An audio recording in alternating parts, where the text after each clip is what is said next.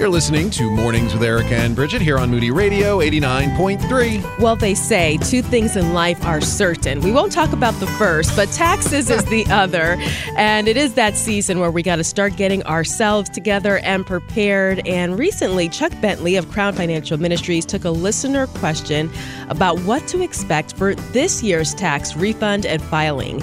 So good morning, Chuck. Thank you so much for joining us here for the first time in 2023. Well, hi, Bridget. Hi, Eric. Good morning to you, and it's always a joy to be back. Yeah, in this article you wrote, this answer to the question, before we get into that, one of the things you do, though, is say, why should we pay our taxes? What is there a biblical reason we should be doing this? Yeah, absolutely, Eric. You know, people sometimes resent paying taxes. We realize the government is often wasteful and bad stewards, and so we resent that, and some people are even tempted to actually cheat on their taxes, which I've written an article about that and the common ways that people try to cheat the government out of their taxes. But Jesus said in Matthew 22, just give to Caesar what is Caesar's. And a lot of times and then of course he said, give to God what is God's. Now, we relate that to, okay, we pay taxes to Caesar and we pay a tax to God. But in reality, he's saying, let Caesar get some of the money, but you belong to me. Your heart should be fully mine. And so take care of what the government requires of you so you don't have to have that hanging over your head, and then serve me fully. So I think paying taxes is a way to say, okay, Lord, I'm going to honor you by doing the right thing when it comes to tax time. Even when we don't agree with how the money is being spent, Chuck? Yes, you don't have any choice, Bridget. This is true. Can I also ask, though, how much do I'm paying for gas to put in my car. I'm paying for my house taxes. I'm paying when I buy a new shirt taxes. I'm paying taxes on this, that, and the other. Why does this one seem to be special? Well, our government has the right to legislate the tax code. And so we only have the right to elect the people and ask them to consider how to modify the tax code. That's our response to the tax burden that we currently have. But this one is special because it's the national government. This is how we fund our defense systems, it's our road systems. So many things are supported for the common good that we actually can be grateful for. We have the best road system in the world. We live in a secure country. It's not all going for nothing. We're getting some benefit in return. Yeah. All right. Well, the thing about this year, though, is that there have been some changes to that tax code, and that may impact the refunds that people receive. That was part of the listener question you received. Yeah. Generally, this is the national average. The experts are saying that they're expecting the tax refund to decrease by about $500. So that's pretty significant. It's been averaging around $3,200. They're expecting it to go to $2,700 because the tax law is changing, particularly post-COVID. There were a lot of incentives to give more during COVID to help people out. And so those are going away. And what that means is that you've made, all of us who get a tax refund, we've made a loan to the government interest-free. And so we shouldn't really be excited about a refund anyway. We're just getting money back that we've sent to them and let them hold for a full year on our behalf. All right, but there are some things that maybe make that a little less, like you said. The child tax credit is different this year. There's other things that have changed, correct? Yeah, lots of things have changed. Standard deductions have increased. And what that means is that unless your particular category has gone above the standard deduction, then you can't itemize. So you're not going to get as much benefit. For instance, charitable donations, you have to give more than you did in the past in order to get an itemized deduction. You have to pay more interest on your mortgage, those things that qualify for deductions. So generally, the government is going to collect more money than they have in the past. But also income tax brackets, they've also shifted. Yes, they have. About 40% pay no federal income tax. So what they're trying to do is to get more people in the paying category. And so they're shifting who qualifies and who is exempt from taxes. What about all those people that were hired? How many more tax people are there to answer my questions if I have a question? Is it out there? Are they out there available for me, or do I have to go this alone almost? Are there people that will answer my question if I call the IRS, I guess is what I'm saying? Well, not only will they answer your question, they will want to find you if you don't file your tax return, Eric. Right. It may be a don't call us, we'll call you. I don't know.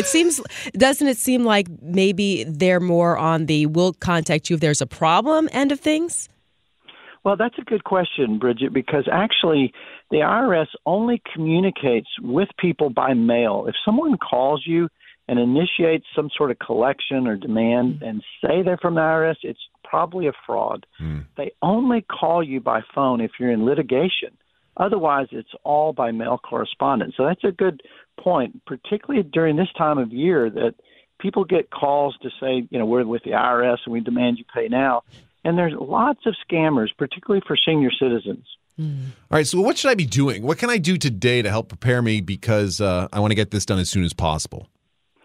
Well, I think filing online is a great idea. I've done it for many years. It's so safe. You can file online, ask for an electronic refund, and file early.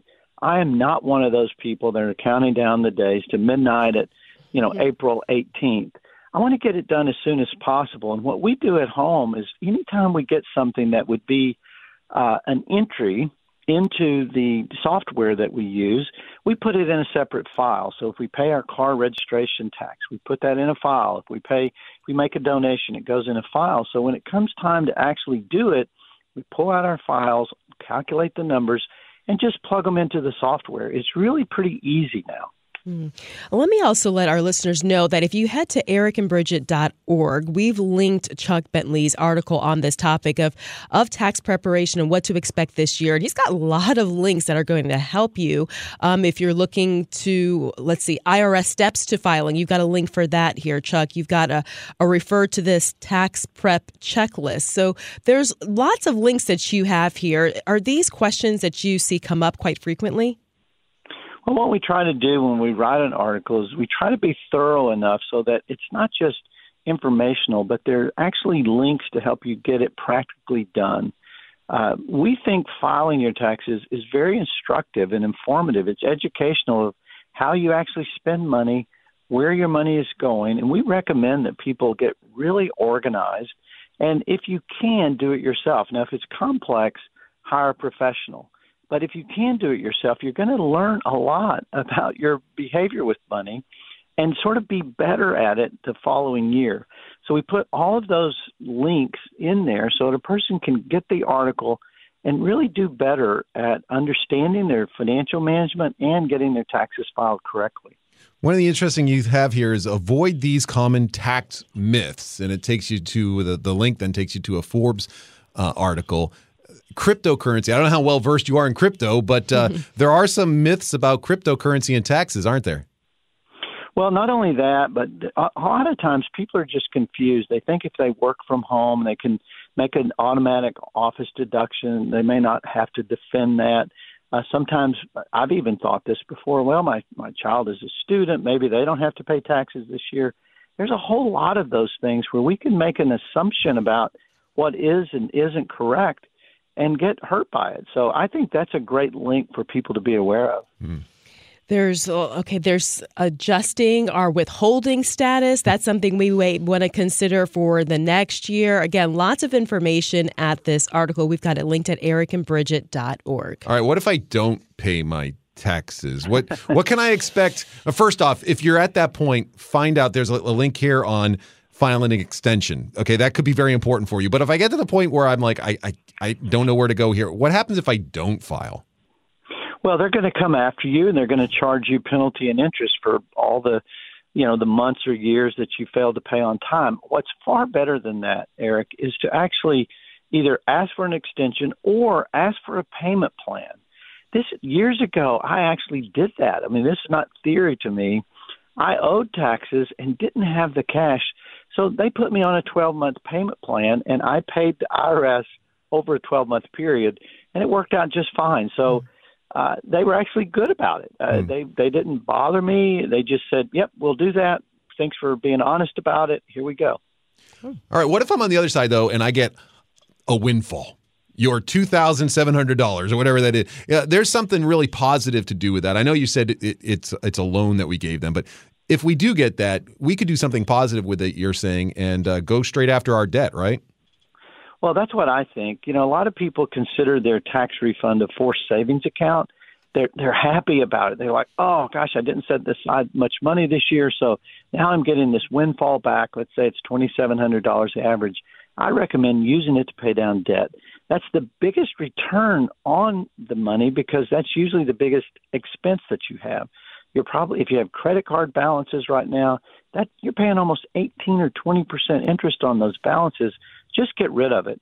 And then I would recommend try not to get a refund next year.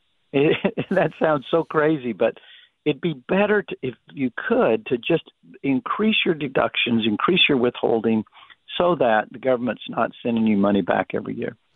And then there's also help paying off that debt. But if you would like help in making sure you don't get back into debt, you also have a link to Christian credit counselors here. So lots of great information and help for you. We've got this article and really the website to Crown Financial Ministries linked at ericandbridget.org. Thank you, Chuck, for your time this morning. I know you are always directing us to that Christian credit counselors. They do tremendous help for our friends, don't they?